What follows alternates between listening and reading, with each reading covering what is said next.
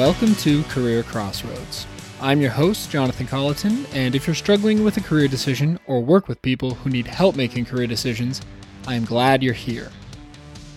This is the third in the Chronicling Career Crossroads series, and if you're just tuning into this series for the first time, here's a brief recap of what this particular pack of episodes is about.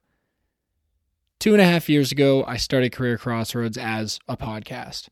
I interviewed people, I edited the episode and added some lessons to it, and I put it out there for the world to hear. Rinse and repeat. And I did that for about 75 episodes. I stopped evolving, and I just kept doing things the same way. Now, 2.5 years after I started, and 6 or 7 months after I took a break from recording, it is time for Career Crossroads to evolve. Part of that evolution is happening at careercrossroads.ca, where I'm adding blogs and other styles of content, and part of that evolution will happen in the episodes after this series, where I add in new styles of interviews. Academic Crossroads, Career Coach Conversations, Career Crossroads Shorts. Those are the 3 new styles of shows I think will be merging into this RSS feed for Career Crossroads. But this episode is going to focus on a different side of things. For a long time, I've wanted to take what I have learned from this show and use it to help students and young people. That's who I work with day to day, and I think that is a group that can be impacted by the type of content that comes across this feed. I want to help these people realize that careers are not linear, that you don't have to pick one path and stay on it forever.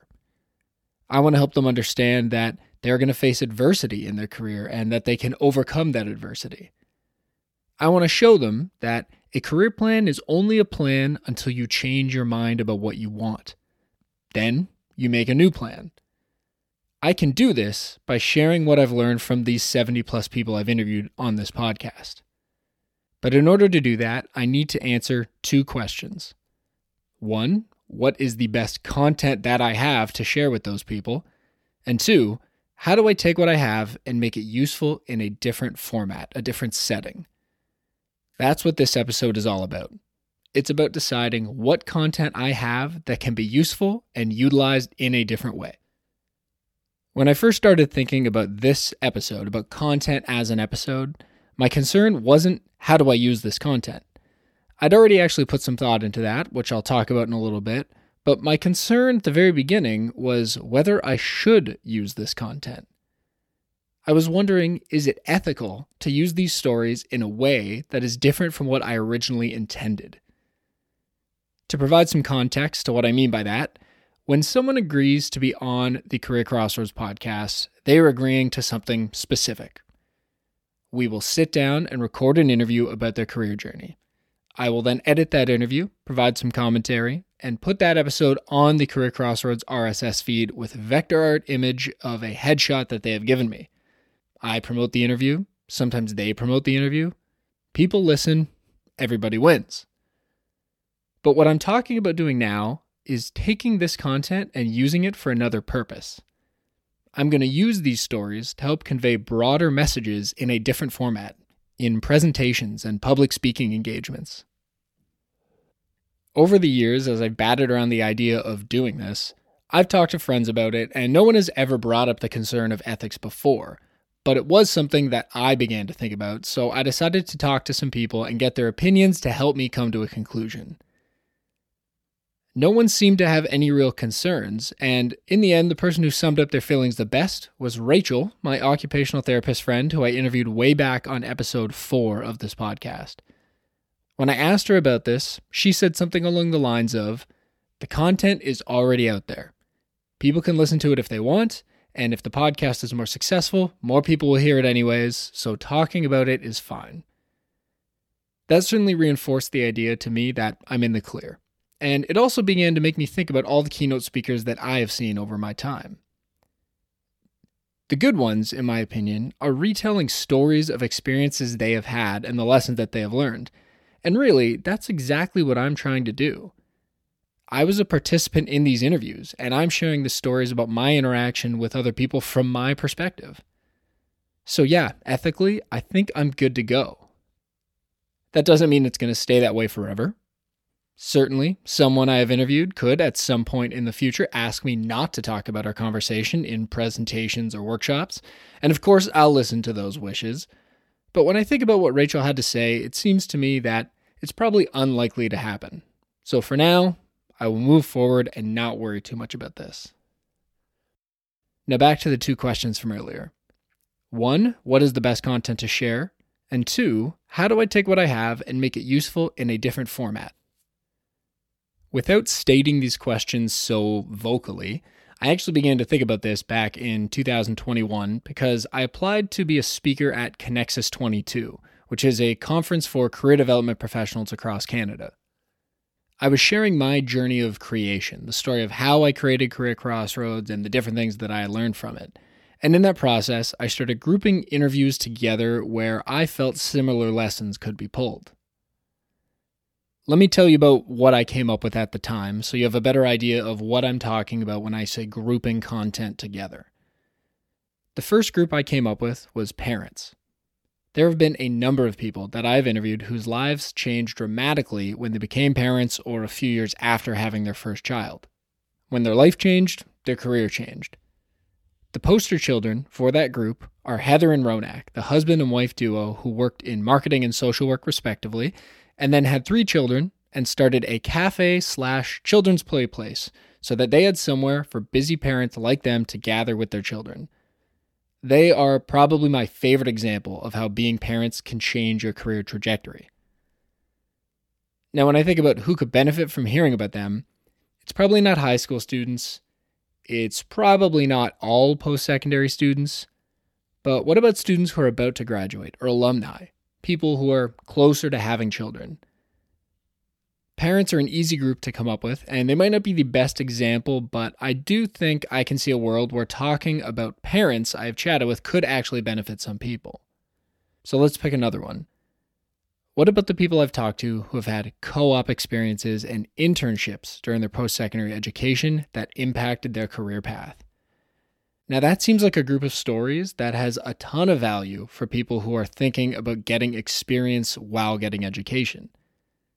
A great example from that group is Tyler, who left university for college when he realized he wasn't getting the education to support his goals, and then he realized he would rather work in radio over television when he was doing his internship at NHL Network Radio.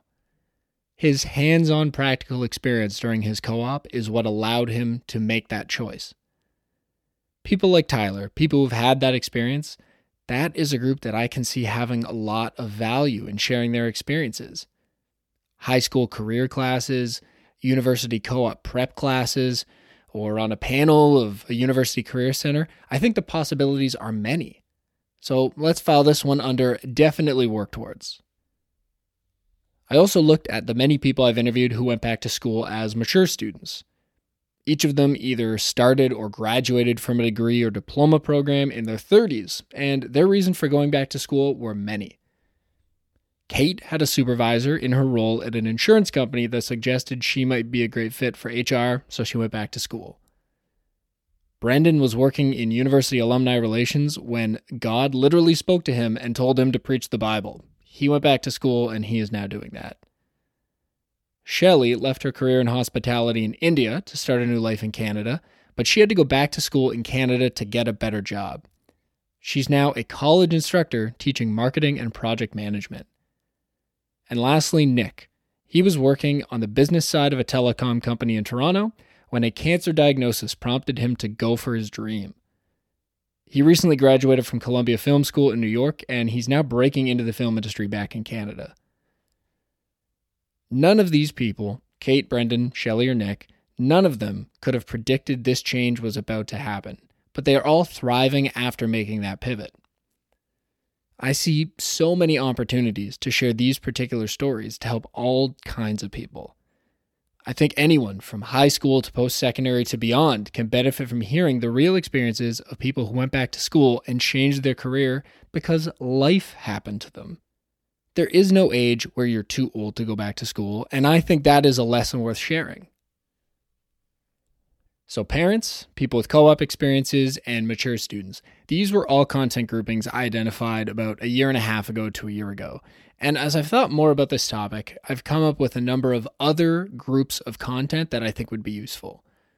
Some of these I actually came up with quite recently because I was putting together a proposal to speak to high school students considering post-secondary education, so I can see some immediate application for some of these groups. I'm going to go into far less detail here, but here's 4 new categories I've been thinking about. The first is using your degree skills in a slightly different way. This category includes Haley, who's using her experience working on wild primate rehabilitation as a police officer specializing in forensics.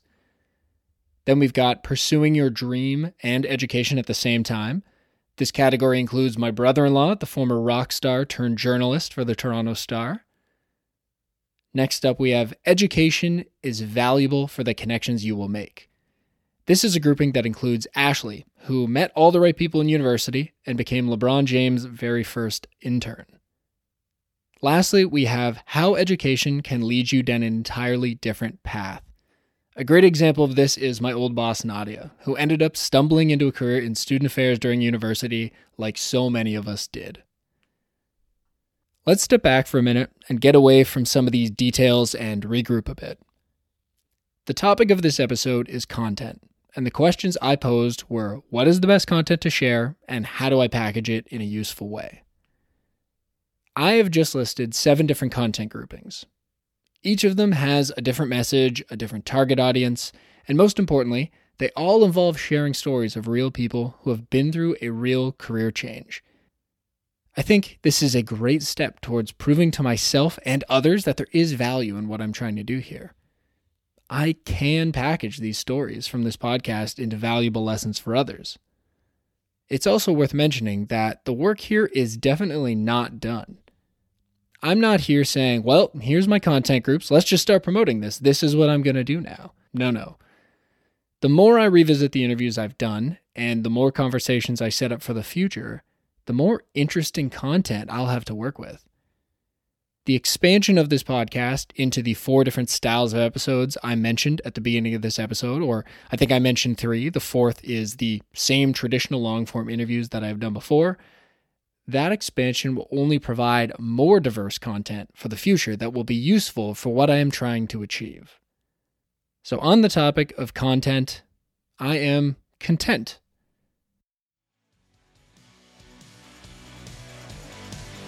We're going to end things here this week, so as always, if you have any feedback on this episode, reach out and let me know. The email address is careercrossroadspod@gmail.com, or there is a contact page on careercrossroads.ca where you can reach me.